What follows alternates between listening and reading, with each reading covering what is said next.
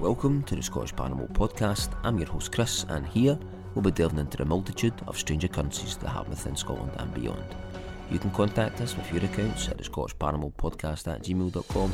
You can find us on Podbean, YouTube, Facebook and Twitter, and you can contact us by either means. Tonight's episode, we're discussing all things UFOs with Andy McGrillen from That UFO Podcast, discussing various guests he's had on and various topics. We'd just like to get right into it now, and we'd like to welcome Andy to the show. Welcome to the Scottish Paranormal Podcast. We've got Andy McGrillen from That UFO Podcast on the night, and we'd like to welcome him to the show. Welcome to the show, Andy. I'm terrified of speaking to somebody else on a podcast with a Scottish accent, because I work really hard on mine to slow it down and speak a bit more posh for the American audiences and everywhere else. So I'm worried this is going to go really fast, really quick. But yes, it's good to be here. I was going to mention that to you after this. You'll probably be speaking really fast Scots, and then you'll need to slow yourself down. Yes, it goes 100 mile an hour, doesn't it? Yeah, it does. Aye, that's it. So, where about in Scotland were you originally from? Glasgow, just Glasgow. West end of Glasgow. Yep, for anyone that knows it.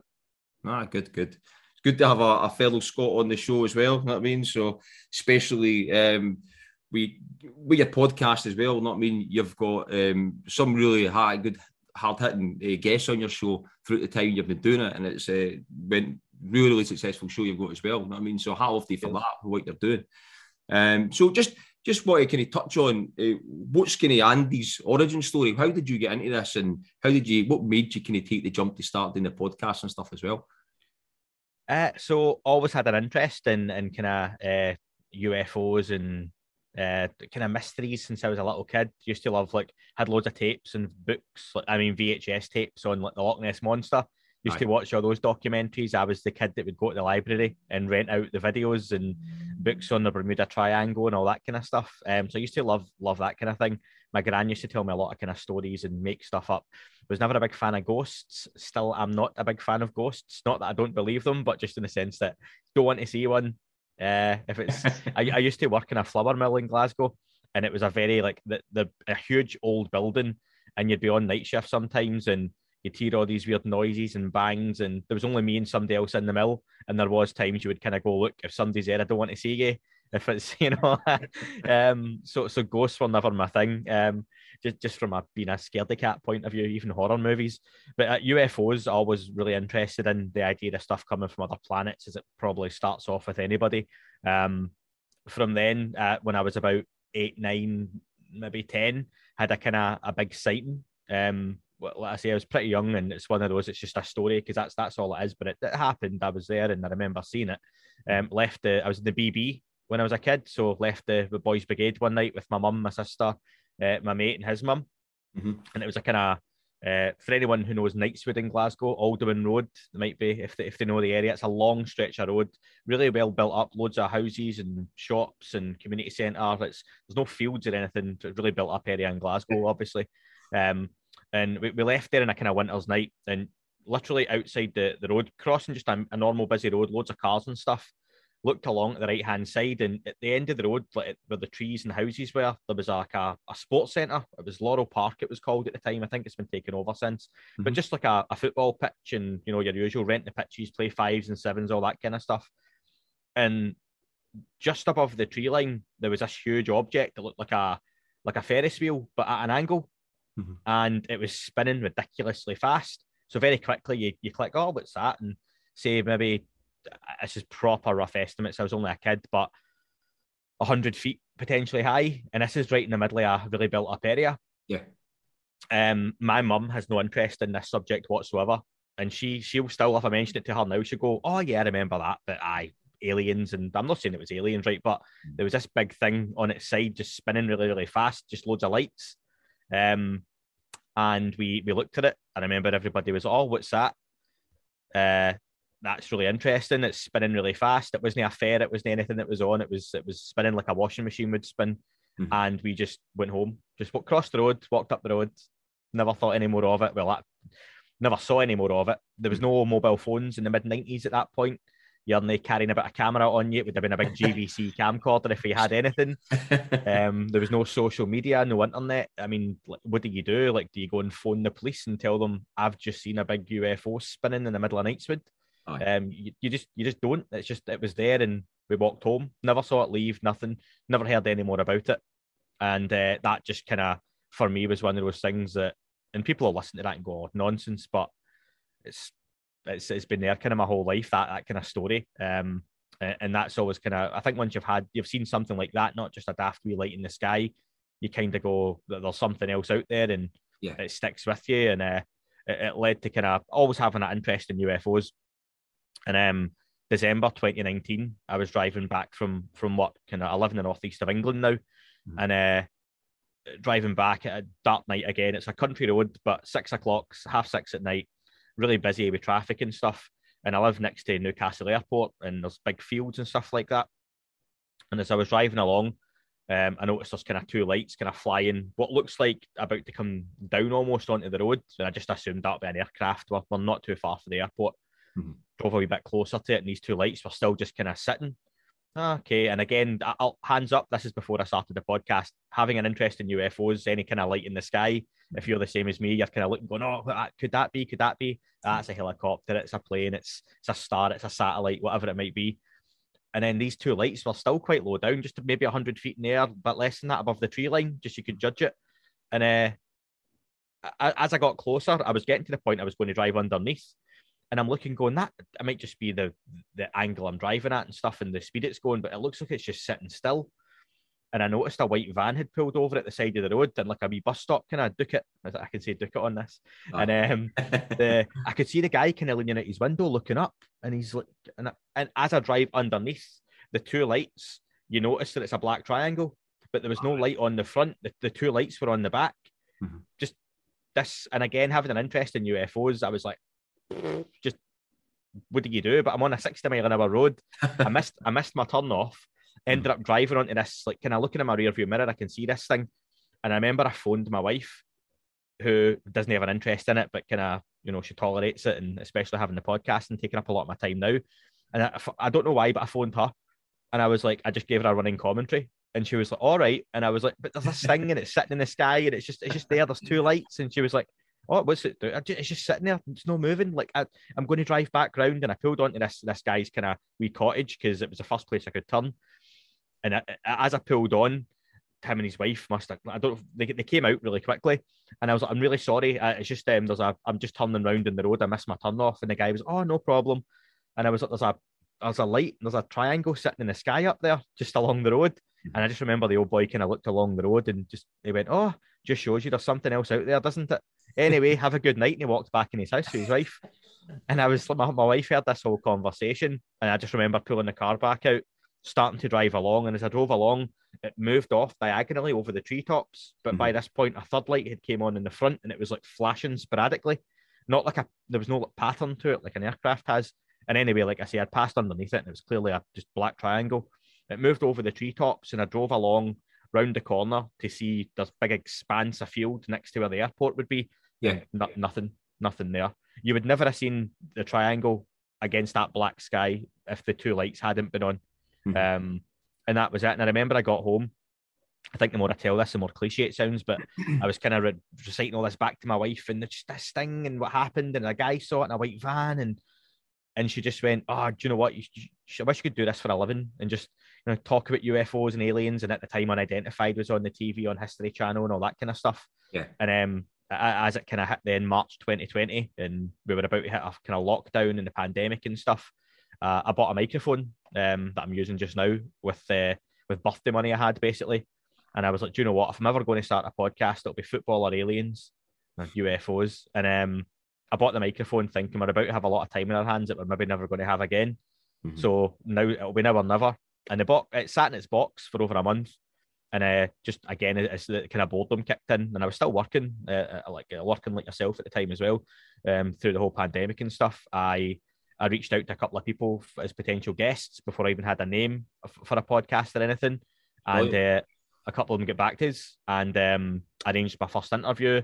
And like I said to my wife, if 20 people listen, I'll be happy. And here we are, kind of 18 months later, and like you say, it's for some reason it's been successful. It's going well, and it takes up a lot of my time, but that's the origin story, start to finish. All right, good. It does take. I can imagine yourself, because you do follow a lot of what's happening in the American government and basically the Congress and that. I mean, that takes a lot of time in its own to follow all that. As well, we keep them updated with everything else is out there, or out there. Not I mean, so I can imagine. I do know myself what time I put into it, and with a job and kids and dinners and everything else. You know what I mean? So it does kind of. Didn't get me wrong though. I can imagine it's what you love to look at and what you love to research and what you love to do as well as myself. You know what I mean? So I was pretty much the same as yourself, and I was a kid right into it for years and years. You know what I mean? So pretty much the same kind of origin story. You know what I mean, apart from seeing the Black Triangle and stuff. Yeah. Going on to the two sightings you had. So you had the one when you were younger and the one more recently.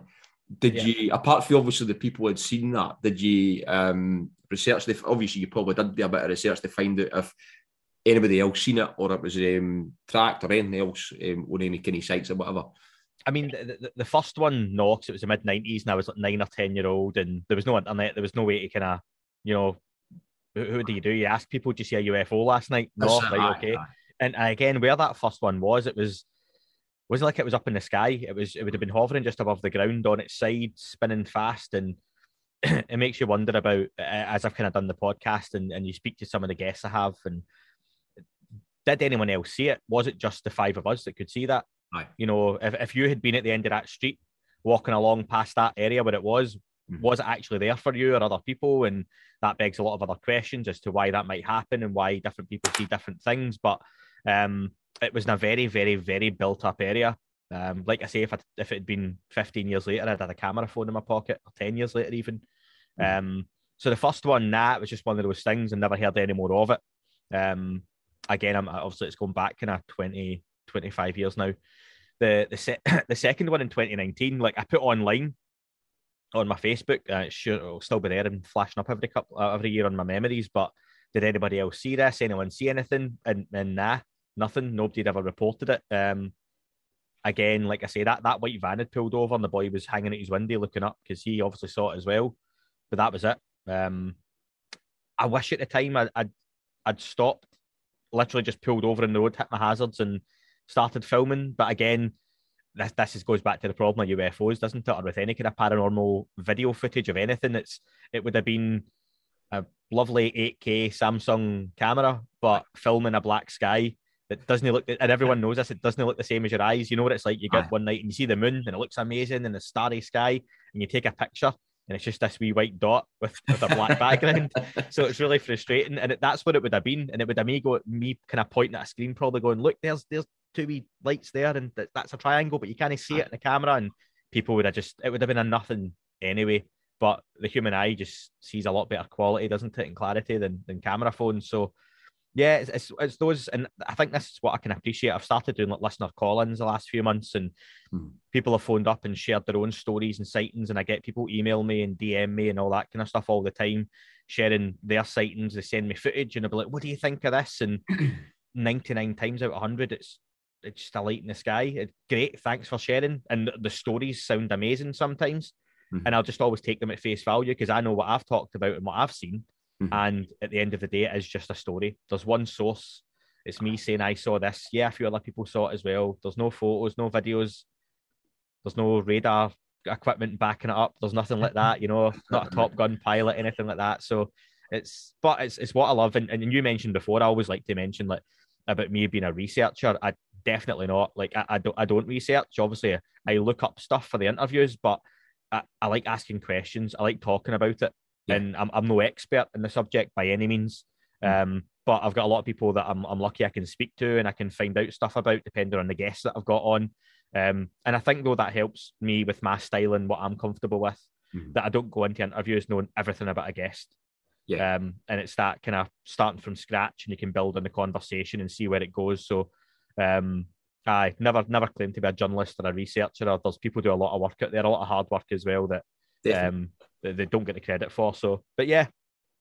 But that's the thing as well, though. Although, like, it's no class as a researcher, though, because you've got these guests coming on, you've got witnesses coming on, you start forming potentially in your own head. I mean, theories, and you can put a lot of stuff together. And if you're seeing data there, although some of it's no trackable data, you know what I mean? But if you've got different witnesses coming on, for example, with callers and that, and you can pull that data together and have theories for that. And the same thing as well with the different guests you've got on as well. You start to paint a picture with it. Yeah. Like, you know yourself, you know what I mean? You paint a picture for even the now, what's happening now, with a lot of the kind of big hitters you've had on the show already, for example. I mean, you can pull quite a lot of information for that and form some type of opinion for that. I mean, it's good to get people on who have maybe seen a lot of varied opinions out there, and then getting their kind of thoughts on that as well, regardless they know, as in, like, as I said, like, maybe call it research is probably the wrong word for it, you know what I mean, but or investigator, but it's looking, it's pulling that data together and pulling that information together and making kind of some kind of opinion on it. You know what I mean? So because you've been into UFOs and that type of subject over the years, what's the most kind of prominent UFO case that's stuck in your mind over the years? The one that kind of sticks in your mind and the one that you kind of always intrigued about? Phoenix Lights in 1997 in Phoenix, Arizona. There's some really good documentaries online about it. There's actually a Dan Aykroyd who was in Ghostbusters. I've just seen the new film, actually, and it's unbelievable. Ghostbusters, amazing. If you like the first two, then I'll comfortably say there's 3 Ghostbusters movies now. But Dan Aykroyd's mad into his UFOs, and he done a documentary. I think it's called Dan Aykroyd on UFOs. Right. Okay. Really good, and there's a whole section within that on the Phoenix Lights, and it's really well covered. And for the event was over the course of a couple of nights in Phoenix, Arizona. This whole really densely populated area in the mid-90s reported this huge V or black triangle, like huge, flying over the city. There's videos of lights hovering kind of over the mountains, going on and off at different times, and you literally have tens of thousands of witnesses. This spooked the locals that much that they kind of reported it to the police en masse. The local politician, the governor, was Fife Symington, who famously wrecked his political career off the back of this, because he made a bit of a joke of it. Now, let's say thousands of people reported this, and again, mid-90s, there's very little footage. If it had been now, and this is why it's one of my favourite cases, is if it had just been 7 or 8 years later, we would have had reasonable camera phones, and you would have had thousands of images and videos of this thing flying overhead and sitting there, and all we've got just now is really distant kind of news camera footage of it, which is still really interesting. But Fife Symington took these reports and basically ran a press conference to kind of appease the people of the kind of locals, and they were really serious that, we've seen this huge object flying about overhead. What's going on? Populated area, is this like aliens? Is it a UFO? Is it secret technology? And at the press conference, he famously said they found the culprit and pulled someone out dressed up as a grey alien in a costume, and it got a chuckle from the kind of local journalists and reporters. But the locals hated it because he literally was calling the whole place liars. He now has come out on every documentary kind of since in the last couple of years, and talked about how he saw it as well, that he was told to lie about it and just get rid of the story and make it a nothing. The official explanation was it was military flares being dropped, which is what you see on the video apparently. But if those are flares, they are hovering for a long, long time. They don't appear to be dropping. They're just kind of sitting in the distance. And that doesn't equate for people seeing these things flying over the town over and over again in the kind of size they would have been. So it's so frustrating that we had that kind of mass sighting. I think everyone would love in 2021. And it was just before we had the technology to really capture it properly. So that for me is one that always kind of stands out, is that it was very close to being much bigger than it was. Like the population were livid after that press conference. Yeah. That was totally ridiculous. But brilliant for that. What about moving back to obviously Scottish Paranormal Podcast? We kind of cover a lot in Scotland for what we're kind of trying to pull in this area and outer areas as well. But what's the most kind of prominent Scottish case that sticks in your head? What's a bit of a controversial one is the photo that was taken in the Calvine UFO. Nick Pope's famously talked about having a picture on his desk that was taken away or taken down of it's like a fighter jet, basically escorting what appears to be a big diamond-shaped UFO in the kind of hills of Scotland. Now, it's been one of those that's been around this 20, 25, 30 years now, this story. But it seems that only in the last few months, information came out that, one, the people taking the picture, and it was sent to the Daily Record. Have your opinions on that paper as you want. But it was sent to the Daily Record and lost, apparently, the original photographs. There's artist and CGI interpretations of it, which Nick Pope say are exactly as he used to have. This big kind of diamond-looking metallic object with the kind of fighter jet behind it. Yep. But the people taking the photo were apparently worried about their safety, and that's why they never came out and talked about it. But apparently recently that came out, they were actually poachers and shouldn't have been where they were. So that's one reason they never wanted to come forward, because criminally they were on land they shouldn't have been on. There are military exercises in and around that area. I think there's a US military base, or there's US military use it, or did. That was kind of confirmed a while back as well. And it seems to be, the likelihood is it was US technology, that there was something that was flying through that cavern that people shouldn't have seen, but more than likely was US tech being tested out in a remote area of Scotland. You're right next to the sea as well, so you can go in and out kind of without being seen, kind of remote area.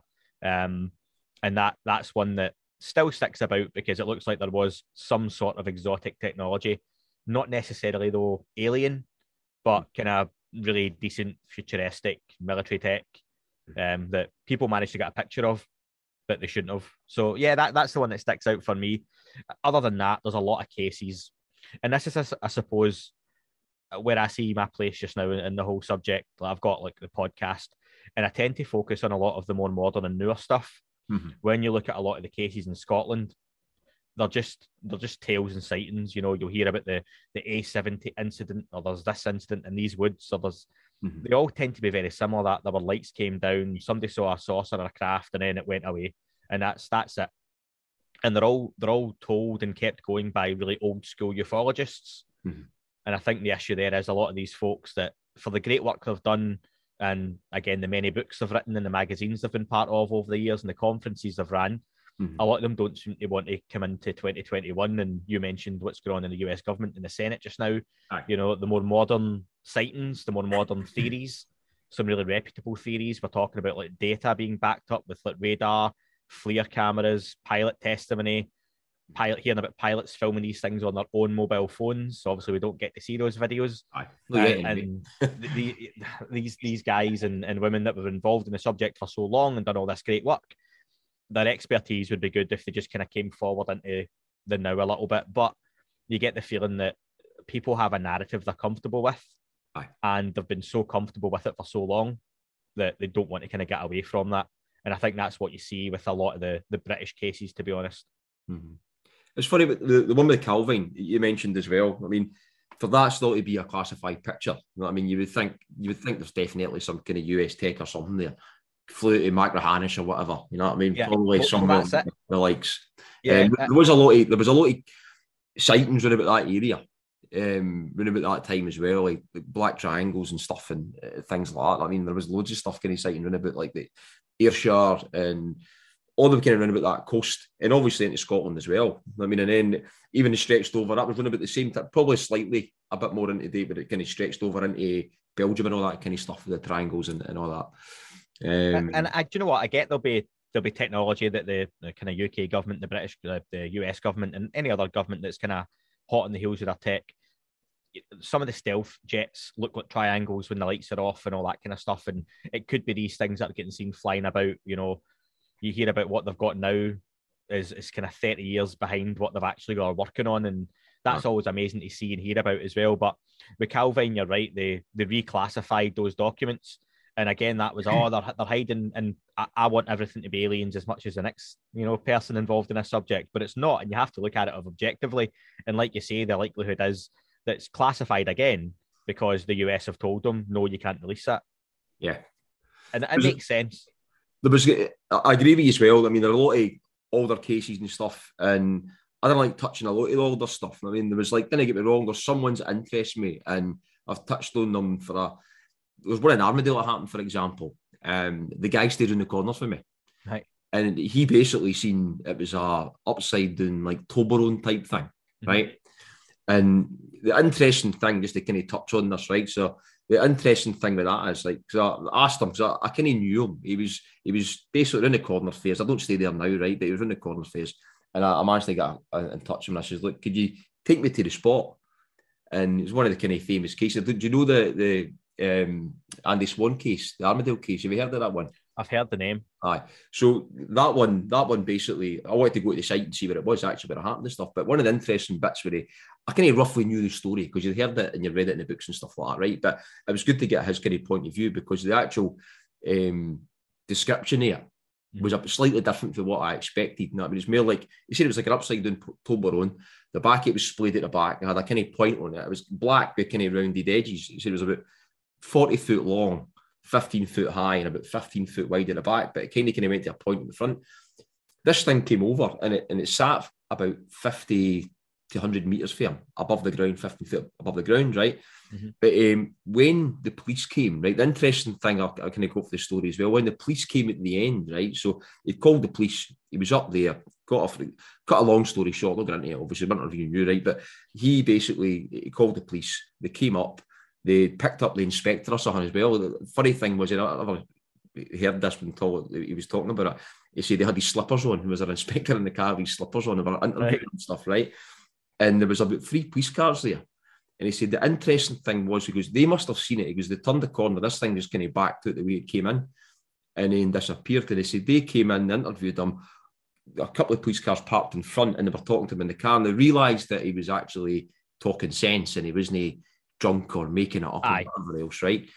And he said the interesting thing is one of the police guys jumped the fence and put a traffic cone where this thing was sitting in the field. He said I never told him where it was. And told, because like he was in a car talking to him, and one of the ones in another car did that. I mean, but I found that quite interesting. The main thing I found it interesting for is because it was round the corner for me. I mean, it was literally about a mile from my house. So I think that's part of the issue with the subject for me, though, as well, as whenever you're talking about it, it's easier to think about it as being something that happens in other countries.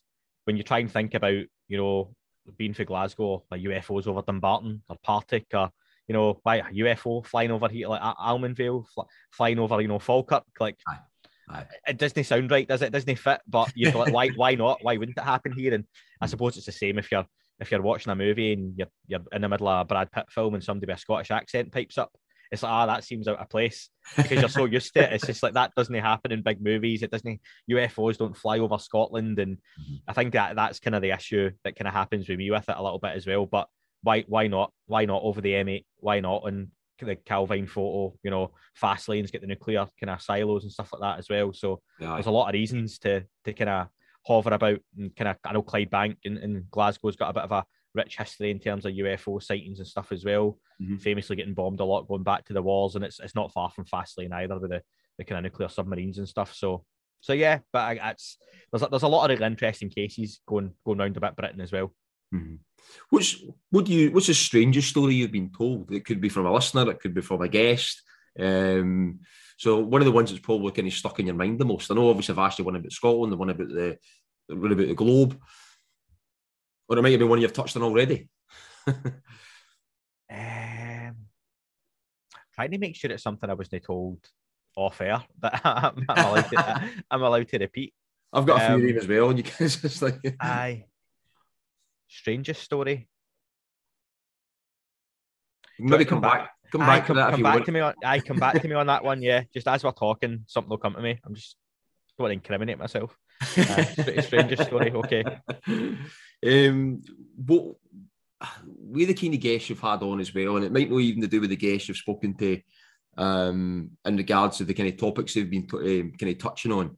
It could even be just stuff you've read. It could be what kind of thing would keep you up at night? And I'm not talking about, obviously, your kids or your dog, or if you've got a dog, or your wife's home or anything like that. Cool. So this might actually, while you've been asking me that second question, I've thought of my answer to the first one. This might link back into it anyway. Mm-hmm. I suppose recently we've had a lot of talk, and this is nothing new really, but I suppose it's the people it's coming from in terms of a really serious investigative journalists like Ross Coulthart, for example, I've spoke to a few times, that there's potentially, impending cataclysms, some kind of serious event going to happen, whether it's like a meteor strike on the Earth, or it's going to be some kind of solar flare, or some kind of disruptive event that may or may not need some kind of intervention. And it starts going down the kind of more woo and out there route. And especially when it comes to UFOs, there's the nuts and bolts, and then there's the woo conspiracy, more out there stuff. And this kind of maybe falls in the middle of it. That for me is kind of interesting, that you see an increase in these sightings when it attains to the military. There's a lot of talk, and this might be jumping all over the place now, that some of these objects may be from here, that they're not from outer space, but they're not human. In the same breath, that they're either based underwater, they live in different dimensions, different realities, they share the same space as us. You talk about like the electromagnetic spectrum, and you've got Wi-Fi signals bouncing all over the place just now, but you can't see them. But they're there, and they're doing a job, and there's data being transferred, and there's almost a whole plane of existence that you can't see, but you interact with via the phone you've got in your hand. But within that electromagnetic spectrum of all these different areas, of which I'm no expert, what if there were other species or organisms or life that had developed within those spectrums, and they live alongside us and we don't see them?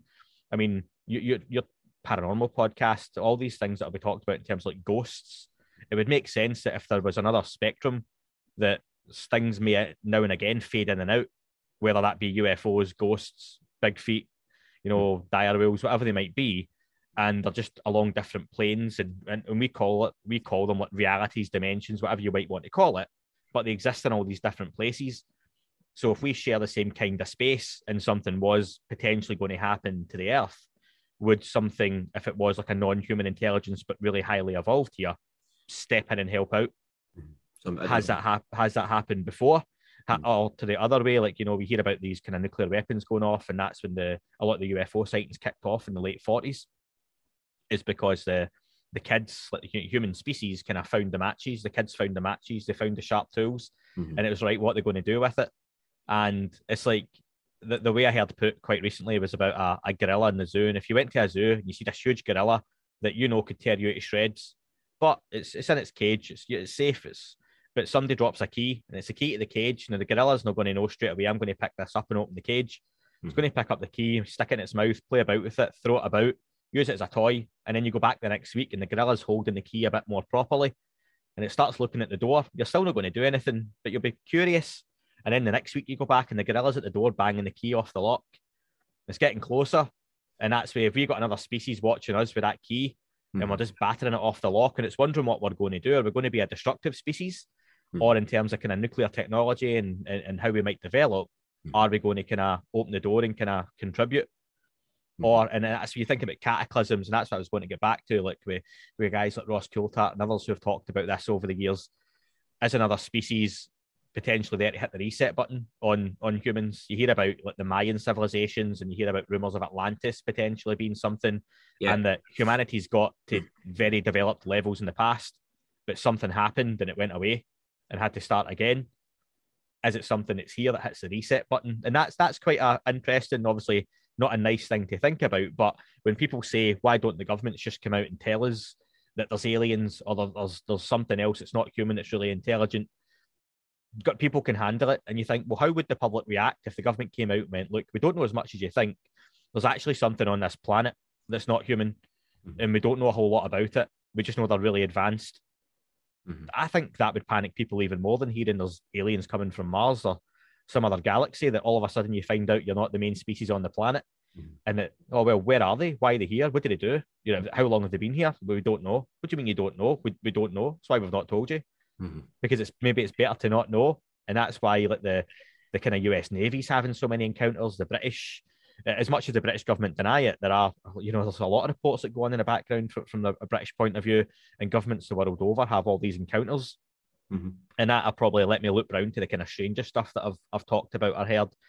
And it's not entirely strange, but I suppose for people that aren't too familiar with it, that there are a lot of people, very high-ranking senior officials within different governments, but the US government especially, that they don't like pursuing this topic, which they know is legitimate, because they feel it's demonic. And that's when you start to go back to, religion starts to ruin things and, demons and angels. But again, if you look back, they're just labels that were put on something people didn't understand. 2,000 years ago, you don't hear about flying saucers in the Bible or in the Quran or, in any other kind of Torah, whatever books. There's always descriptions, though, of objects in the sky or stars in the sky or flying Roman shields. Yeah. There's Vatican scriptures that talk about, flying Roman shields, but that's how they would describe that. Before there was a word for the colour blue, people had to tell you what was blue, but they couldn't say blue. And that's the way people talked about UFOs. They would have to just describe it as a light in the sky, chariots of the gods, starmen coming down, that's all that kind of stuff. And to think in 2021 that what holds a lot of this subject back are Republican or Democratic or whatever senators, congressmen and women who don't like this because they think it's some sort of demon, or on the other hand, some sort of angel. And it might very well be, but the whole thing is that they're just labels we put on things 2,000 years ago to describe strange-looking beings, advanced technology that we didn't know. And now you look at it developing and you hear about quantum physics and different dimensions, different realities, all that kind of stuff. We're just starting to understand the whole other realm of physics and technology. And maybe some of this stuff that you think of as being magic or fairy tales has actually got like a basis and a root in truth. But we just don't understand that yet. So that to me is always really interesting to hear talked about. You can imagine as well where that's the kind of thing it does, like, going back to the way it keeps you up at night. And I get in a roundabout way, I know what you mean with the description of that. I mean, it's the same kind of thing for me. Like, for example, like the kind of somber statement. I know, like, Lou kind of described what that was and stuff like that. But on that kind of podcast that I had with Kurt, looking behind what you would, obviously the breadcrumbs and stuff like that, it's you do come out of that and think, what the hell does he know? I mean, with some of these kind of things, and looking behind the scenes and for what's kind of coming out now and stuff. Let's say, for example, there is going to be some event, right? For everybody in the world to get on board with it, it would need to be something really, really, really big. Because you can imagine if something just landed in the White House lawn, for example, right? Then you would have other countries across the world saying, this is just a fabrication that's been put out by the US or whatever, or people wouldn't believe it, or some people would believe it's demonic or whatever else. You've got loads of people doing different things and stuff. And then it would need to be something totally that far gone where everybody would need to subscribe to it. And it's trying to get your head around that thing, what it would be. And it brings me to another point. It was a listener, Mark Mack, who basically put it wasn't really a question. It was they bring up, obviously, the recent interview with Nolan, when he was talking about the metamaterials and stuff like that. Yeah. Right? So on that kind of point, we're talking about the metamaterials, and it was the letters attached with that. And I think he was linking it, but they didn't really touch on in the interview the letters, because obviously the phone had put off and they spoke about where they came from and stuff like that, right? But the listener basically was referring to the letters that was attached to these metamaterials. I'm not sure if it was the exact same metamaterials, but I reckon it probably was. If it came for the ones that's been TTSA, it's came through them. There was letters in there, but obviously the belief of the letters is potentially it was actually just to try and get the materials out there, and it was just not a hoax, but the letters weren't real. I'm not really sure. But what's your kind of aspect on that? What do you think? You're talking about things like the chain of custody letters, like, this was owned by such and such, and then it goes back to this was owned by. Well, there was letters attached to it, right? I think they were written to Molten Hill, which went through to Art Bell, right? Arts, right? Yeah. And then one of the letters attached to that, we're talking about that there was going to be some event in 2025. Like some intervention or something. I mean, I think it was referring to that. I didn't know too much about the letters myself. I knew a bit about the letters, in that regard. But I was kind of touching on that interview. I mean, just basically kind of bring that up. I did find it also interesting as well, but the Lincoln talking about the Havana syndrome and about like looking at that aside, looking at obviously the brain, the brain kind of makeup and stuff like that. I mean, any points on that? So the chain of custody in terms of the metamaterials, there was a lot of stuff in terms of TTSA. Apparently, had got some of the material from Linda Moulton Howe. I think there was a rumoured fee of about 30 grand or 40 grand paid for it, potentially. That's when Lou Elizondo and Chris Mellon and all those guys were on board. TTSA then signed a CRADA agreement with the US government. Lou and Chris left, and it all kind of went away. Regarding the materials itself, I think do you know what? I'm always wary of talking about like dates and stuff like that, because seeing this subject or like any kind of paranormal like discussion, there's always something happening a couple of years away from now, and it always comes and goes with nothing having happened. I'm always very like wary of like dates on things. Like, how would you work out a date?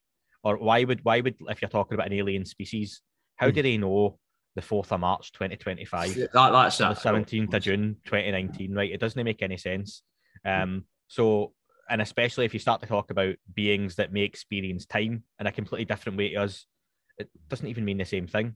Could have already happened for them, could be happening again, it could happen multiple different ways. So I'm always very wary of those kind of dates and stuff as well. Gary Nolan, though, as a scientist, is, I think, one of the probably unsung, unspoken kind of heroes in all of this. And totally. I think he Nolan knows a lot more than he talks about publicly. Yeah.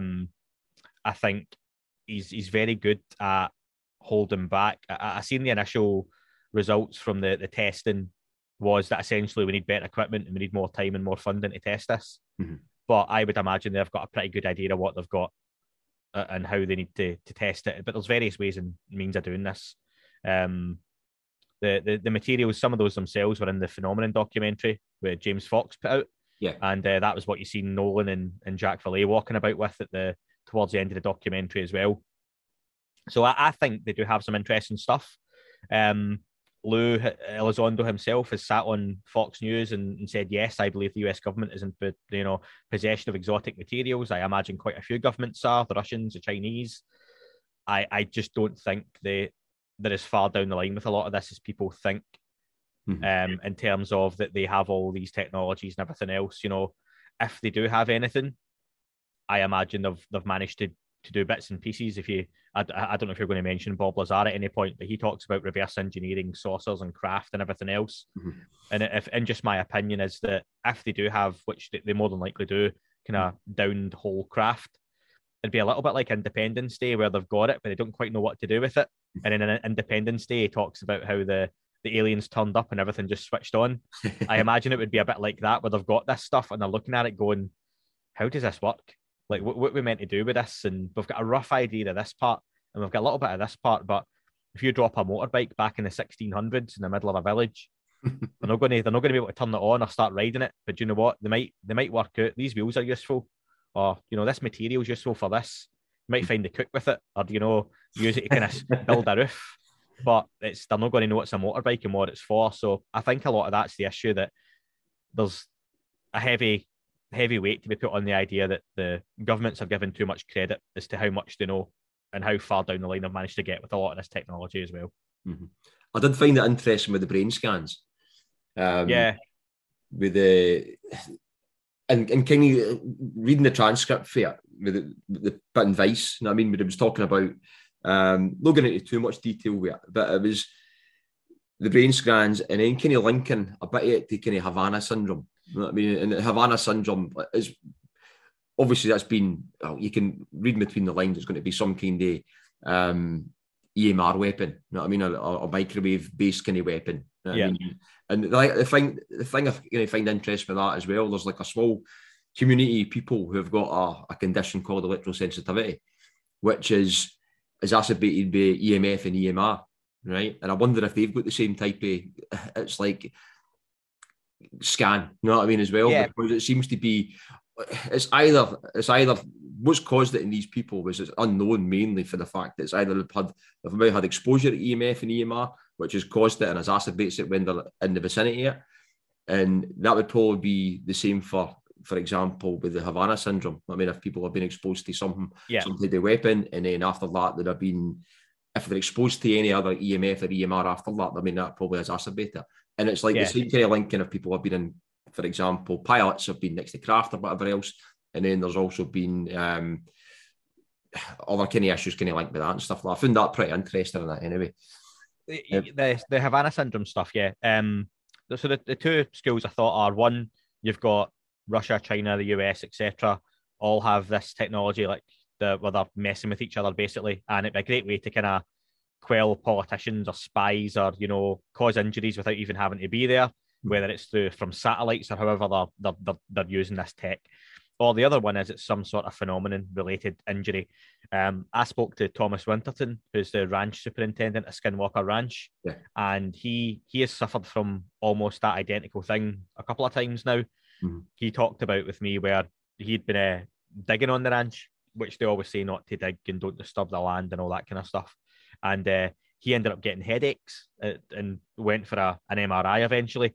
And he had a massive lump on his head, and they couldn't work out how it had happened. And basically, they were saying he had a layer of fluid that had separated the skin from the skull. Yeah.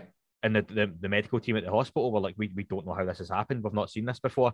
Mm-hmm. And he said the same thing. Is that something phenomenon related, that because he's been digging on the land, and is it because of what's in and around that area that's caused that potentially?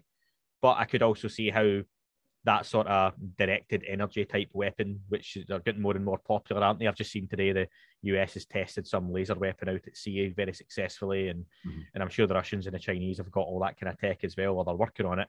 You could see why it would be very advantageous for one of them to have that, especially to use something that leaves very little trace. Remember, famously in the UK, a good few years ago now, we had was it the Novichok poisonings? Yeah. Where the Russian spies were coming over and they were rubbing it on like door handles to poison the kind of spy and him and his daughter. And I think the guy died eventually, didn't he?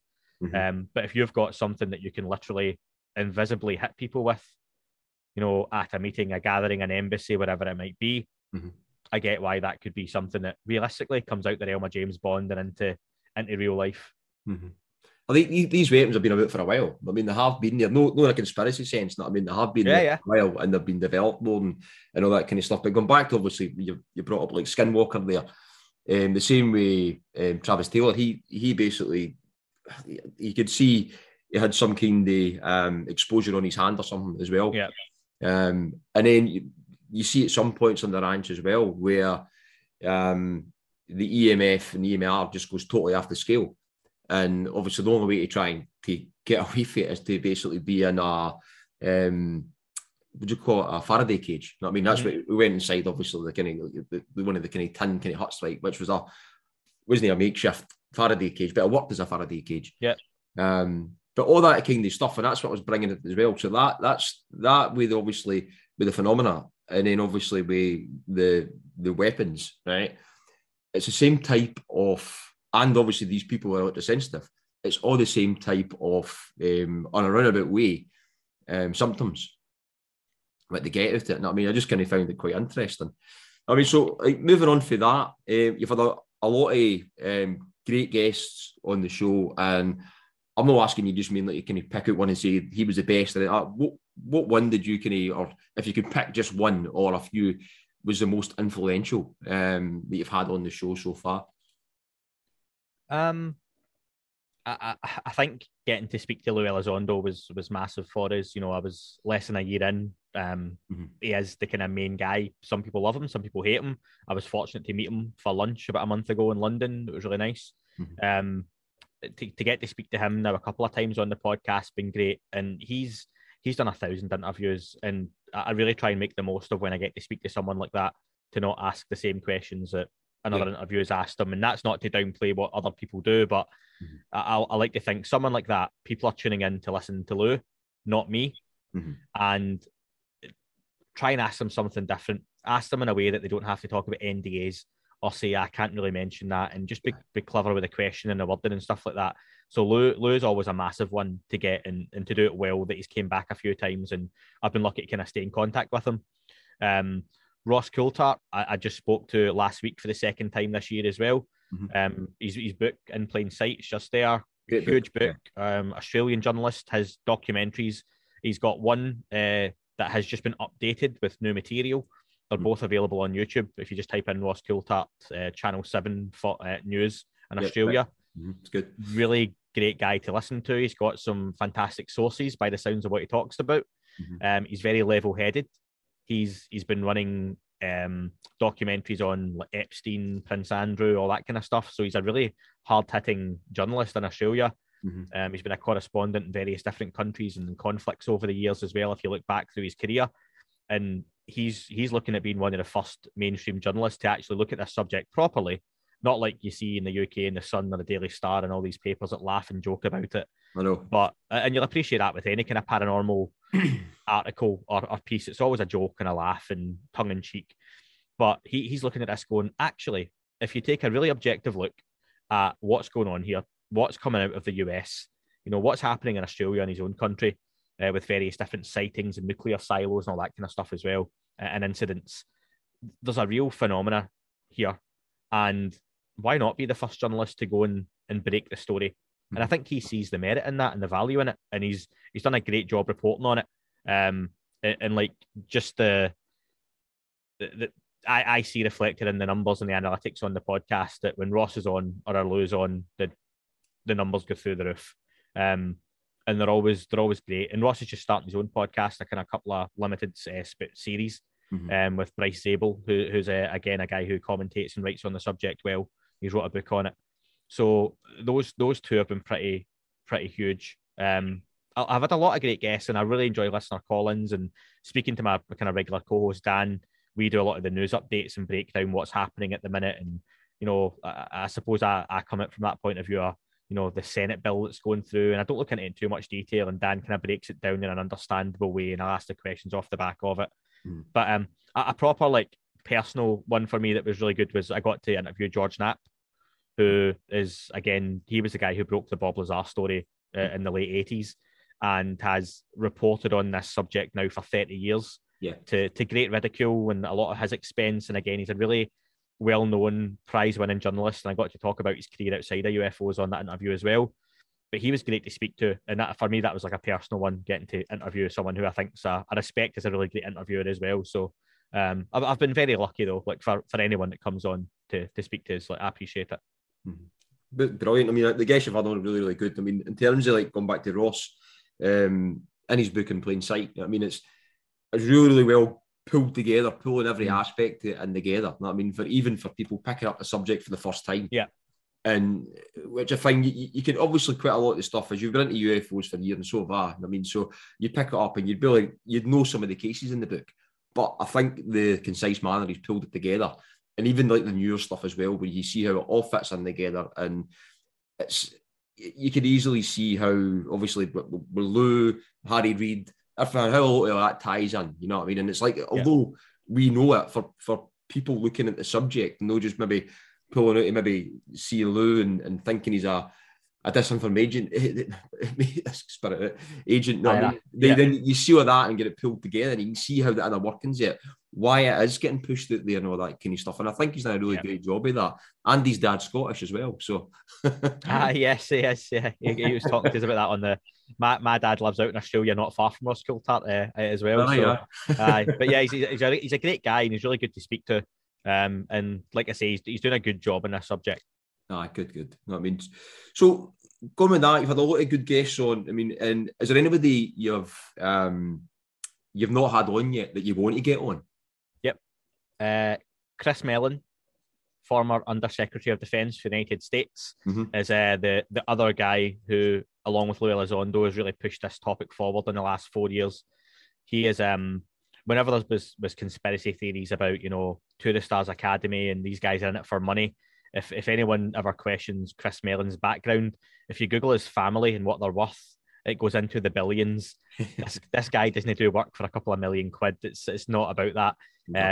for a guy who was, again, former Undersecretary of Defense for the Bush administration as well, I believe it was. He has been in pretty high places with some pretty powerful friends making big decisions. So for him to come out publicly and talk about the UFO subject, to sit on TV and say, look, let's not write off the ET hypothesis here. Let's put everything on the table. Is it Russia? Is it China? Maybe, but I doubt it. This guy, he's putting his reputation on the line. And I think when you're at that level of wealth and respect and power, your reputation probably means more than a lot of that stuff. And he's still pushing this subject forward in a very, very public way. So he's the type of guy, though, you're lucky if he gives Fox News 3 minutes. So he is a long-term target of mine to get on the podcast to speak to. And also, I'd love to speak to Bob Lazar. Again, his book's in the pile there. It's a really well-known story. He's had a documentary out a couple of years ago through Jeremy Corbell. And I just, there's questions I would have for him I'd like to speak to him about. And he doesn't do too many interviews. So that would be a pretty... Oh, and one more, if we're going Scottish, actually, while I'm on here. Gary McKinnon, who famously hacked NASA and allegedly,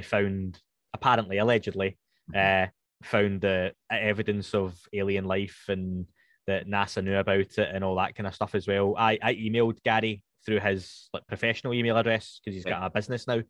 And he very kindly got back to me just saying, look, I'm not looking any time in the future to be doing any interviews based on that kind of stuff. But, thanks. And if it ever changes in the future, I'll kind of be in touch kind of thing. So that would be a nice one to have on as well, but probably very unlikely given what he was getting done for.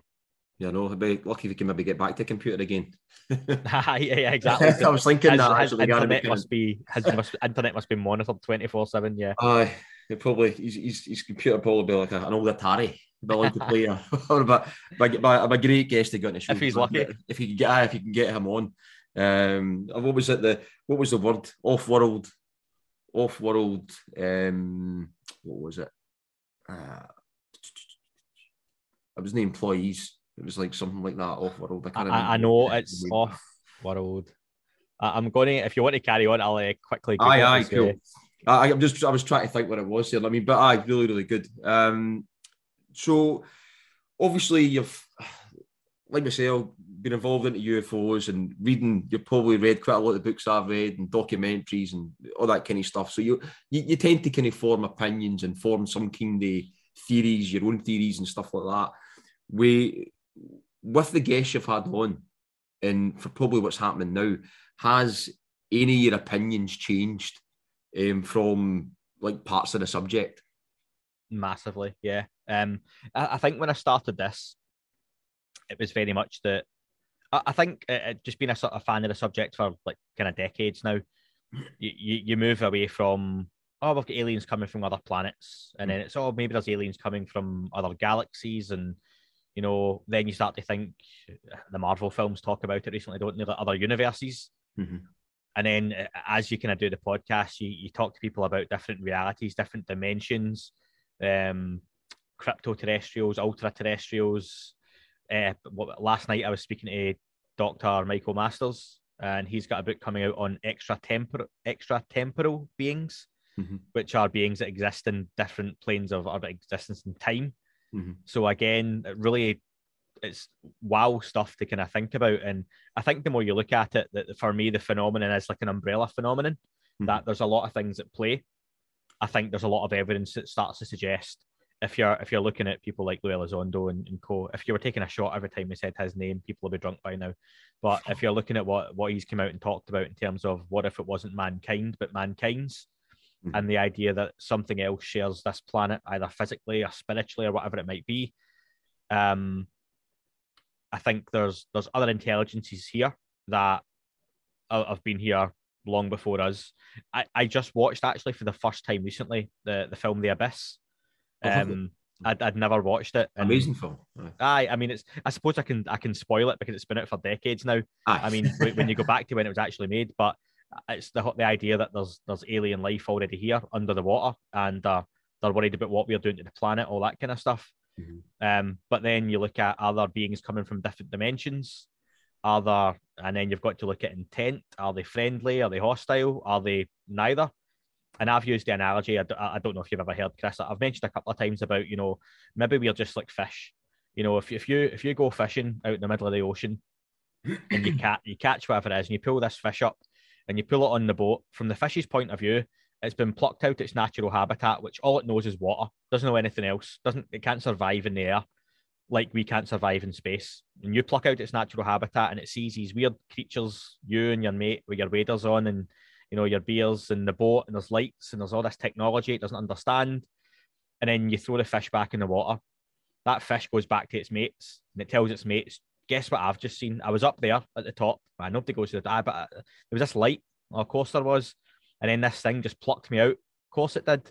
And then I was on this thing and there was all these that had arms and legs and a big head and they were talking in a language I couldn't understand and this technology. And then it threw me back in the water. That fish would be seen to be mental. Like that would never happen. You're that mental fish. So then you take it from a human point of view. It's the same thing. There's something up there that in a place we can't exist or think about just now. With a better technology, sometimes it takes people and throws them back. And it's that for anybody who would ever question like abductees or why would they do that? Well, we do it to other life forms that are classed as lower than us. So why wouldn't something again above us be doing it to us? When you watched The Abyss, did you think when you were watching it, I wonder what the real story behind this was? It makes you wonder, like, where they get the idea from. Is that just purely someone's, that would be a great story? Or is it something they've heard? And I know it's something I've talked about a couple of times in the podcast. And recently my co-host Dan done a show when I was laid up with COVID without me on the connection between various like Hollywood industries and movies. And I know I spoke to, I'm going to say Lou Elizondo again, right? And I asked him what his favourite depiction of UFOs was in any movie. Mm-hmm. And he said he'd only just seen it recently, but Close Encounters of the Third Kind, he thought was pretty spot on. And he said, like Spielberg definitely had and it's always been mentioned or reported that Spielberg had kind of inside knowledge from people. Yeah. That the way that film was made, and famously Jacques Vallée was associated with it. Mm-hmm. The French scientist in the movie is apparently based on Jacques Vallée.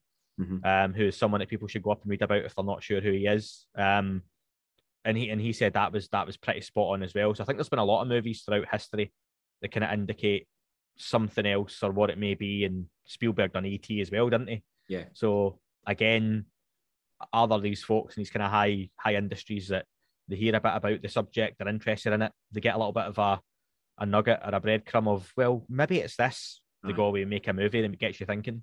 Maybe you should have a look at this script. Aye, basically, yeah, aye. Just change that bit at the end. What if they were underwater? Post a script through Spielberg's door, just leave it anonymous. Do you know what? I can imagine Spielberg having that idea, or someone like James Cameron having the idea for The Abyss, and it being like, oh, it's going to be in space, and they're going to meet these aliens, and somebody just went, what if it was in water? What do you mean? What if it was under the water? Just go by what you've got, but who knows? But yeah, it's fascinating that there's that potential disclosure, or soft disclosure, or whatever it might be, used through TV and film. The last year or two, there's been a whole host of, I think Apple have a couple just now, is it Invasion and Foundation, are two TV shows on Apple. I've only watched a couple of episodes of, I think it's Invasion, again when I was out a couple of weeks ago, and it was all right. We had the War of the Worlds remake that was set around various different countries rather than all being in one place at the same time, and that was quite interesting. So there's been a lot of stuff the last few years that's kind of depicted various different invasions or scenarios where aliens turn up. I think one of the interesting, just to kind of finish on that bit of the subject, I mean, one of the interesting ones that I see coming out next year was the one, They Go Inside the Moon. Can't remember the name of the film. Have you seen that advertised? Oh, I saw the trailer for it, yeah. Good, actually. And it's like a structure. Yeah. Which is a theory and all that, yeah. That was pretty interesting. There's a few. Mm-hmm. Right, so moving on.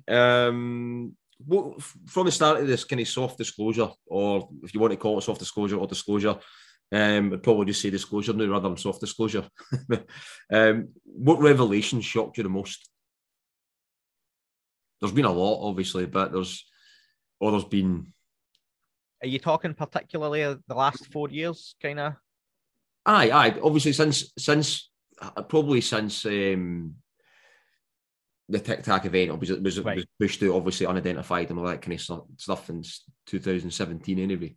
So either that, or you want me, I could follow into the next question, which maybe even link into that, which Okay. potentially, right? So you can either have two separate answers for it, or if you want, you can link in this. So, Right. although there's been many, right? What breadcrumbs that Lou's left is stuck with you the most. So that's like, you could potentially link that into the same question. Okay. Or breadcrumbs alone. So yeah, okay. So I think if you went back and you watched Lou's interviews over the last 2.5 years, or only 2 years really, he's been doing them publicly, properly, outside of unidentified, there's been a real shift and change in what he's talked about and how much he's talked about. And you mentioned that Kurt Mungo interview, Theories of Everything, that was brilliant. I was lucky to speak to Kurt before he done that, because he was asking about some of the questions he was going to be asking, and myself and my co-host Dan were speaking to Kurt about what he was going to talk to Lou about, because I just interviewed Kurt a few weeks before, and he's a really nice guy. Really interested in this subject. But to get to the point now where a couple of years ago, Lou done the Mankind versus Mankind's, what if it wasn't just us? And I think I touched on it obviously before, about if there was something else that was on this planet already that shared this planet but wasn't human. And that was an idea he mentioned. I suppose I can answer your question as the first part as well. My first interview with Lou, I followed up on that question, and it hadn't been asked before. If it had, no one's mentioned it since. And at the time, no one said it had been. And I said to him, look, Lou, you famously said this, and I've never heard you follow up on it. Could you expand on that anymore? The idea that there's mankind's and how it would affect us. And he used the example of a cigar or a cigarette. And he talked about if you've got a cigar and it's part of it's burning, you've then got the part that's already burned, and then you've got the bit that's still to burn. Think of that as time. And he said the part that's already burned, the ash, that's the past. The part that's still to burn is the future. But then you've got this cherry, as he called it, the part that's already lit and you can see is burning away. And that's the present. That's a moment. But if you look at that closer, it overlaps. It's not perfectly symmetrical. The cherry, you can see if a cigarette or a cigar or something's burning, it's at different points, top and below, where it overlaps and changes and burns quicker at different points. And he said, what if there was another species, just for talking's sake, that could exist in all those moments at the same time? What if they could go back and forward in this present, but go back 5 minutes and forward 5 minutes? Maybe that's part of what we're dealing with in terms of this technology and what may or may not be around. So that was always really interesting to me, that it really hit home that there's something else sharing where we stay. It's not necessarily like us or looks different and kicks about under the ground or under the ocean, but it's got a presence here. It's got a technology that allows it to kind of kick about here as well. That's very Scottish, isn't it, to say kick about this planet. kick about the US Navy. And then he expanded on that to answer the second part of your question even further, with Kurt Mungo mentioning that there's indications now that around 70,000 years ago, human genetics were tampered with. That at the time, we were far from being the kind of apex predators on this planet. But at that point, we got a boost and suddenly we became the top dogs. And then we've came a hell of a long way in a very, very short time since then. And when you look at him go from maybe it's mankind's not mankind, to then talk to me about what if there's another species that experiences time differently to us and can go back and forward, to then, there's potentially something that is here, has been here, and is actively playing a part in our own evolution as a species. I've found that as a soft disclosure or breadcrumb that he's woven and added to as he's went on over the last kind of couple of years. And for me, it makes sense thinking back to when you hear about like abductees and families being like hereditary, that within your family, if your grandfather was an abductee, your father was, and you were, and potentially your kids are going to be, and that can happen, and it's in the genetics, it's in the blood, that maybe for another species that experiences time differently to us, they're not picking up somebody 70 years ago and then 50 years ago and 30 years ago. For them, that could happen in an hour. Totally. Yeah, let's go pick up the grandfather. Let's have a look. Let's study. Let's do whatever we're doing to DNA. Cool. Put them back. Right. They go in. They're in their ship, and then for them, they go forward 30 years. They're essentially time traveling, but it's just the way they can exist and the way they experience time. They go back down, and it's not Chris's grandfather; it's Chris. But then they could go back and see Chris's father. Then they could go forward and see Chris's, grandkids three generations down the line. So that for me would make a little bit of sense as to how these things keep tabs on people, because for them it's 5 minutes, for us it's 70 years, 80 years. I did find that interesting, that comment with or comments referring to markers in the DNA, and it also kind of following on for that what John Ramirez says in your podcast when he was kind of I wouldn't call it a breadcrumb, I'd probably maybe call it a slice. He maybe left a few slices, but a link in that, and you know what I mean. So if you kind of look behind that, I mean, potentially looking at like we could be the hybrids rather than looking at the if you're looking at kind of abduction scenario going back maybe say 20 years ago or maybe even slightly less time than that. There's a lot of different theories out there. There's a lot of different camps on what they think it is or good or bad or whatever. But the whole kind of thing with that is like if there was a hybrid kind of thing, looking at obviously with the witness cases and that are out there, it's all intergenerational. I mean, it makes more sense. It does make more sense in that sense. I'm not saying it's real or whatever, but it makes more sense than just making a hybrid race. Why would you go back through intergenerational and all that kind of stuff? Yeah. So I found that really interesting. I did also find John Ramirez's comments on the radar and all that really interesting as well. Really knowledgeable in that. I quite enjoyed that as well. So, do you think probably like that's? Do you think disclosure's stagnating any or is ramping up? No, I tend to go along with the idea now that it depends what people's definitions of disclosure are. The idea that we're going to get the UFO in the White House lawn landing is probably not going to happen. And there's something that only came up a few months ago. I think one of my guests mentioned it to me was people complain about it's always the US government because the US government's the leaders on this, whether we like it or not. They're the ones advancing the conversation most at the moment. That they're not to be trusted. Conspiracy theories abound. They covered this up for 75 plus years. Yet we're waiting on them telling us what the facts and the truth are. So why is it on one hand we don't trust what they've done and why they've done it, but on the other hand we're waiting on disclosure from the government?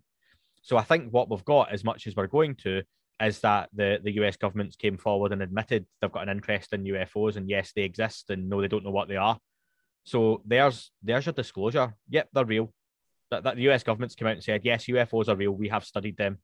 We actively funded a program to the tune of millions of dollars to study them. There's something to it. We don't know what it is. And now we've got to the point where there's a bill just been passed yesterday, the National Defence Act, which as part of that sets up an office to study essentially UFOs or UAP. And it's going to be funded and it's going to be serious. It's going to be legitimate. There's going to be levels of transparency that we hope are pretty big. And this hopefully kicks that conversation onto the next level. So for me, I think we move away from, we've got disclosure in a way that they're real. We know that. The government's admitted that. But I think what we move towards now is more of a confirmation. And it depends on what your line of thinking is as well, whether the US government have bodies in Roswell locked up or they've given to the private aerospace industry or they've got flying saucers or not. If they admit to that and they come out and say, look, Chris, going to be on your podcast next week, and Biden comes on and says, okay, here's the bodies, here's where the aliens are. Yes, they crashed in the 40s, they've crashed since, we've spoke to them. Then a lot of people get into a lot of trouble at that point because over the decades, there have been cover-ups and lies and there have been deaths. And you look at, you talked about the pilots who have been exposed to various levels of radiation, will be owed millions and millions and millions of dollars in compensation. There would be trials in court, there'd be congressional hearings, people would go to jail. It would be really messy. And they would be baying for blood because the government lied, they weren't protecting us, all that kind of stuff. They were hiding technology that You know, why are we still sending up space shuttles? Why are space shuttles blown up? Why are commercial aircraft blown up or crashing when you've got anti-gravity technology, etc.? So I think what would make more sense, not that it's right or wrong, but I think what we'll get, and we probably have to accept to move forward, is more of a confirmation where they'll play ignorant and find out along with us. And that could take years, but maybe one day we get Bill Nelson of NASA come on and say, in conjunction with the UFO office in the US, we've managed to pick up some interesting satellite imagery of an object that we believe not to be human. There's your announcement. It's not aliens, but we've seen an object. Maybe nothing else for a couple of years. A couple of years down the line, we're still studying this. It's being funded, and we've managed to find maybe a few of these on this planet as well, and it develops from there, and they kind of discover it along with us. A bit like if you're in your group of mates and you know a secret that your mate's having a fling that it shouldn't be, but none of your other mates do, but you don't want them to know, and then they all find out, and you go, "Oh, that's terrible, that, isn't it?" Like, maybe that's what the US government's going to do and be like, "Oh, apparently there's something else. Apparently they're alien." Like, and they'll study it along with us, and that gets rid of all that blame and consequence for the previous 75 years. Just additional to that, although everything's happening right and it's all going in the right direction to a certain degree, do you worry that it contracts? Yep. I think there's a lot of people who, even though we're so far down the line, who are at the point they would say that the genie can't go back in the bottle. That's it. It's all going full steam ahead now. Of course, it still could go away, because I do see, as much progress as we've had, it's got to keep going. There's no kind of end in sight yet with this, and I don't think there will be for a long time. But I do see where those more old school ufologists, people maybe in their 60s or 70s who say they've seen this before. I get that, because there was talk of it at the UN in the 80s and it never quite went far enough. There was, other like Project Blue Book, what it was, but there have been times throughout the last kind of 75 years where it's been a hot topic and it's went away. Yeah, maybe it's not went as far as it has now. We never had social media like we do now, which is a huge influence, because all of a sudden breaking news in the US is breaking news in my house and your house within 30 seconds, because we see it on Twitter, we see it on Facebook, your apps all flash up. They never had that back then. So it is harder for it to go away, but I think people still have to be curious and ask questions. The mainstream public definitely need to get, the mainstream scientists as well, mainstream media need to get on board and have some serious conversations. And it still shows you that while there's interest in the US, that interest like goes up and down like a roller coaster in terms of the mainstream media reporting. The UK, it's still a joke. Still a laugh here. It's still mocked in the news. You don't see it in the BBC or ITV or Sky News without the newsreaders kind of having a laugh and a bit of a smirk with it, or the X-Files music playing, So there's still a long way to go. It gets a small snippet at the end of the news, and it's never talked about again, or it's a small snippet in a newspaper. And that's the thing as well. It's like the mainstream media really needs to get on board with it, because it's frustrating. Your average man in the street or woman in the street, you probably came across it yourself. You maybe talk about it or bring it up or something, and they don't know anything what's going on. And it's like you've not got the time to actually explain it all to somebody, because it's so vast. And there is obviously you maybe put somebody in the right direction. We say, right, listen to that podcast, or listen to this, or listen to that, or whatever. But it's there's still people who, through reason, don't know it and don't want to know about it. Some people have got are basically got fear and they don't want to know. Like my wife's in the camp where she believes in stuff, but she doesn't want to know because she just doesn't want to know what's there. So you get people in that kind of camp, and then you will get people who believe, obviously. But I think you're right in what you're saying. Like, the mainstream media has to really play a better part in what they're doing and stop treating it as a joke. You know what I mean, and things like that. So we can just run down. So I wanted just a kind of paranormal rundown. We could just run through this pretty quick if you want. I mean, so thoughts and theories. The below. So we're going to cover some stuff we're going to go through. So alien abduction, I know we've touched on that a wee bit. So what's your kind of theory on alien abduction? I know obviously you've got guests on the show and you've discussed certain points I've kind of brought up already. What's your own kind of theory, alien abduction? I think it definitely happens. I think there are some serious, real, legitimate cases. I think a lot of it could be put down to mental health issues or trauma going back into people's childhoods and stuff as well, and it's a way of people dealing with certain things. but I think there are some real, genuine, true cases. You probably don't hear about it as much in modern day because mental health is so prevalent now. Whereas the Travis Walton stuff or Calvin Parker back in the 60s, 70s, 80s, mental health wasn't really talked about. And if people came out with those stories, you believed them or not, they were crazy. Or actually, some of those stories like Calvin Parker and Travis Walton, Betty and Barney Hill, the famous first one, those hung around. Whereas I think if those same stories happen now, it wouldn't get reported on, or like you say, it'd be a joke in a newspaper, or it'd be a story online. So people probably don't come forward. The true genuine experiencers will tell you when you see them on social media, especially on Twitter, there's still a lot of laughter and derisory and derogatory comments, and you get why people kind of shy away from it. But for me, 100%, it does happen. Totally. Do you ever get people on the show who'll just maybe want to offload their experience, but they don't want you to relate it? Do you ever get that? I've not done much on abductions, to be fair. I did have Calvin Parker on way back at the start of the podcast, and it was less of an interview, and I just let him tell his story because it's a well-known one, but it was fascinating to listen to. And Calvin Parker's getting on in years, and his health's not been fantastic either, especially in the last year. He's had some issues, but I think it is one of those where you do just have to let people tell their stories. Or I just had some experiencers on recently, actually. I've done like a little series of interviews with experiencers. And for me, it was just let them tell their story. I ask a few questions, but I'm not there to prove it's true or false because maybe it has happened in their mind. Maybe it did happen, really. And there's also the idea that, imagine you're an abductee, Chris, and I'm, in a non-spooky way, I'm standing over your bed watching at night. And you get abducted and you wake up in the morning and tell me about your experience. But as far as I saw that night, you never left your bed. So maybe there's an abduction of consciousness. So you have went there and you have had that experience, but just not physically.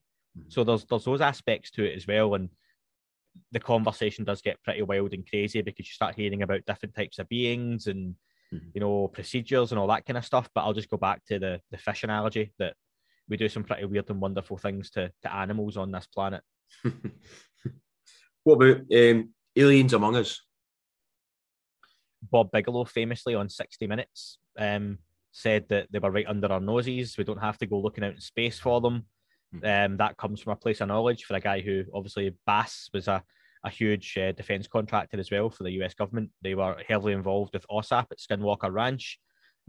He is a billionaire, again, with nothing to lose but reputation. And he said himself, wasn't it? I don't give a damn what people think of me because I know this is true. So yes, to what extent, I don't know. Are they literally, passing by you in the street when you're going to the shops? Probably not. However, you look at the genetics, the DNA manipulation, if that's possible, and are they here? But like I said, when you look at those like electromagnetic spectrums or the visible light spectrum, are they around you, but you just can't see them? And again, that's where I would tie it into things like, ghosts and spectres, apparitions, and all that kind of stuff as well. What about future us? I think time travel, as we see it in the movies, isn't necessarily what's going on. I think that there are beings, like has been said, that experience time in a different way to us. That isn't a clock going forward. That isn't a line A to B. I think you've got those kind of like Mobius strips, as you've seen, that go around in different ways, and beings can go in and out. So for them, they go along a timeline in a different way to us and experience it in a different way. And I think that would make a bit more sense, but it goes way beyond my intelligence levels and intellect and understanding to go into any further. So I'll link the next two. I've got like Skinwalker Ranch and window areas, but let's just talk about window areas.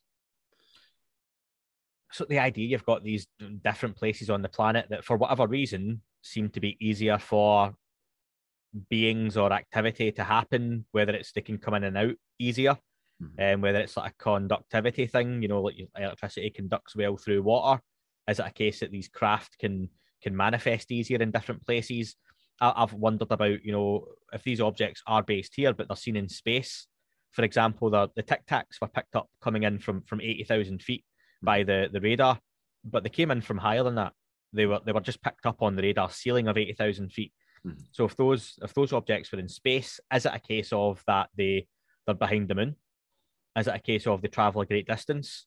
Or is it a case of they can come into our reality or physical plane, whatever you want to call it, through whatever space is, and that material, it's easier for them to exist.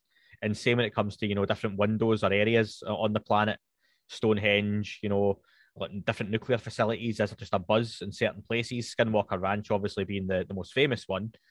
Is it just an area of highly concentrated energy or activity where these things can kind of pop in and out? But like a interdimensional motorway, maybe, would be a good way to kind of think of it, and it's a slip road off. That's the mad thing I kind of thought with the window areas is if you had, and there is probably them that probably there's no scene as well for the fact that you could have a window area slap bang in the middle of a populated area, and you get multiple kind of phenomena in these kind of places and these kind of things, and that's what I touched on. One of the kind of things that I think it was on Twitter. You get the area in Scotland, right? Bring back to Scotland again. So you obviously get call it the Falkirk Triangle. The triangle obviously went well further than Falkirk. I mean, it was kind of a central belt kind of thing, right? And hundreds of sightings within like a short space of time, right? Let's say it was kind of spanning about 10 years, hundreds of sightings. So within that area, like I think what I was kind of thinking as well, what caused that? I mean, for the fact that I look at that way, because you look at Skinwalker Ranch, we were talking about earlier on, where obviously if they're digging the ground or the drill or the DX, Y, and Z, it causes phenomena to appear, to present itself, to happen. And this could be nuts and bolts craft. It could be a cryptid. It could be something totally off the chart. But then maybe something happened in somewhere like that where I wasn't using it as a thing, but an analogy was, well, you've got like the M80, for example, which was built right through that time, turning up loads of ground, and did that cause it? And you never know. I mean, these things could be anywhere, just waiting to get kind of, I don't know, touchstone, you know what I mean? So yeah, it could be electricity pylons, like you say, getting built in the area. It could be mobile phone masts cause the frequencies to change, or it's a signal. It could just be pure. That's where they populate just that area because. I think it's like the planet still is the slip road. It's populated, as densely populated as it is. If you throw a stone from space, the likelihood is you're going to hit water, and if you do manage to hit land, the likelihood is you're going to hit desert. And if you don't hit desert, you're going to hit forest. So there's still a lot less of the planet actually covered in the population than anything else. So that's why we probably, like you say, that there could be something over New York or over Paris or Glasgow or whatever. But the likelihood is it would be over the water or over the desert. Cryptids. So we could maybe talk about, we'll just maybe narrow it down. Let's go for Bigfoot.